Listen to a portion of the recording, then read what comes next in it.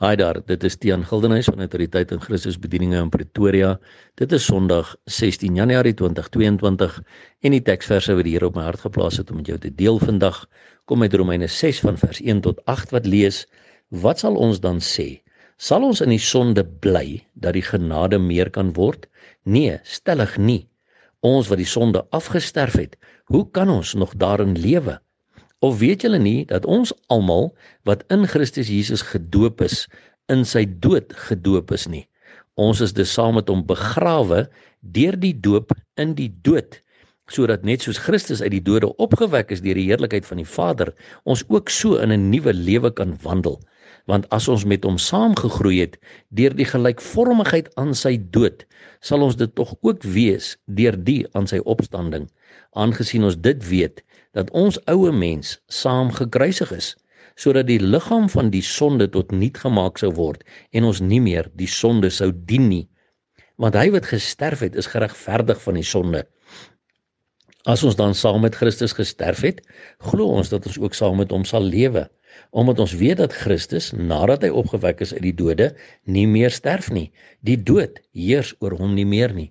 My broer en suster, ek het dit werklik op my hart om met jou te deel vandag, dat die doop, en hier praat ek nou van die onderdompelingsdoop van 'n volwasse gelowige, nadat hy sy hart vir Jesus Christus gegee het, is 'n begrafnis. Dit het niks te doen met die doop wat in die plek van die besnydenis gekom nie. Hier staan baie duidelik: weet julle nie dat ons almal wat in Christus Jesus gedoop is, in sy dood gedoop is nie? Ons is dus saam met hom begrawe deur die doop in die dood. So, as ek myself laat begrawe omdat Jesus gesterf het, dan is ek ook saam met hom begrawe deur my doop in sy dood, sodat net soos Christus uit die dode opgewek is deur die heerlikheid van die Vader, ons ook so in 'n nuwe lewe kan wandel. So ek lê die ou mens neer onder die water en ek staan op in 'n nuwe lewenswandel in Christus. Want vers 5 sê: want as ons met hom saamgegroei het deur die gelykvormigheid aan sy dood. Hoe het ek gelykvormig geraak aan sy dood? Deur die doop. Ons is dus saam met hom begrawe deur die doop in die dood. Want as ons met hom saamgegroei het deur die gelykvormigheid aan sy dood, sal ons dit ook wees deur die aan sy opstanding. Want ek wandel nou in 'n nuwe lewe saam met Christus, want ek lewe nie meer, maar Christus leef ons nou in my. Dan sê vers 6, aangesien ons dit weet, dat ons ouë mens saam gekruisig is, sodat die liggaam van die sonde tot niet gemaak sou word en ons nie meer die sonde sou dien nie. Want ek het hierdie ou liggaam van my wat die sonde gedien het ek nou onder die water neergelê. Ek is begrawe en ek het opgestaan in 'n nuwe lewenswandel saam met Christus. Want hy wat gesterf het, is geregverdig van die sonde. As ons dan saam met Christus gesterf het, glo ons dat ons ook saam met hom sal lewe. Ons lewe in 'n nuwe lewe saam met Christus en hy lewe in ons en ons doen nie meer die sonde nie en ons dien nie meer die sonde nie, want my doop het die ou mens begrawe. En daarom sê Markus 16 vers 16 ook: en hy wat glo en hom laat doop, sal gered word, maar hy wat nie glo nie, sal veroordeel word. So jy en ek moet weet, 'n babietjie kan nie glo en hom laat doop nie. Net 'n volwasse gelowige kan dit doen.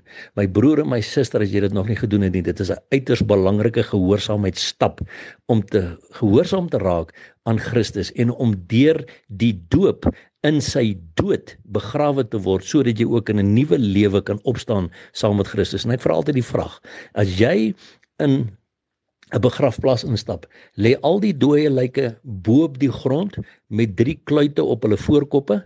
Nee, hulle lê onder die grond, toegemaak onder die grond, hulle is begrawe. Net so kan jy nie sê jy is gedoop as jy 3 druppeltjies water op jou voorkop gehad het, nie, my broer en suster, want dit het niks te doen met die begrafnis waarvan die Bybel praat nie. Ons moet die ou mens neerlê. 'n Babietjie het nie 'n ou mens wat hy nodig het om neer te lê, sodat hy kan opstaan in 'n nuwe lewenswandel in Christus nie.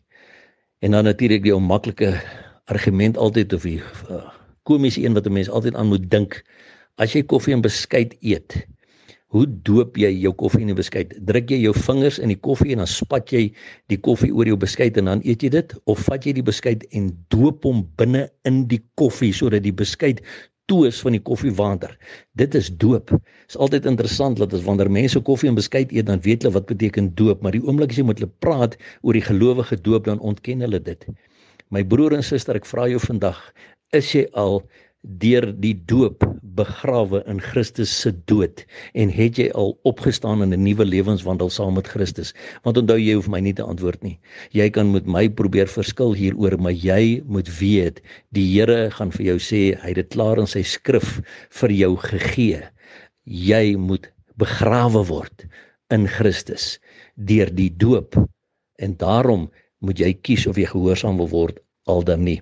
Want my broer en suster, die doop en die onderdompelingsdoop wat ek nou van praat, die spesifieke onderdompelingsdoop, is 'n baie spesifieke voorvereiste om gereed te wees vir die wegraping van die gelowiges. Ek bespreek dit in baie detail in my boekie wat ek al vir julle gestuur het, en ook op die video's wat ons het op YouTube en dis meer. Maar jy moet kies. Jy moet kies of jy nog na mense se opinies wil luister of gehoorsaam wil raak in die woord, want die koms van ons Here Jesus is baie naby, en daarom hou ons aan uitroep, Maranatha, kom Here Jesus. En onthou, Jesus Christus is baie lief vir jou. Seën vir jou.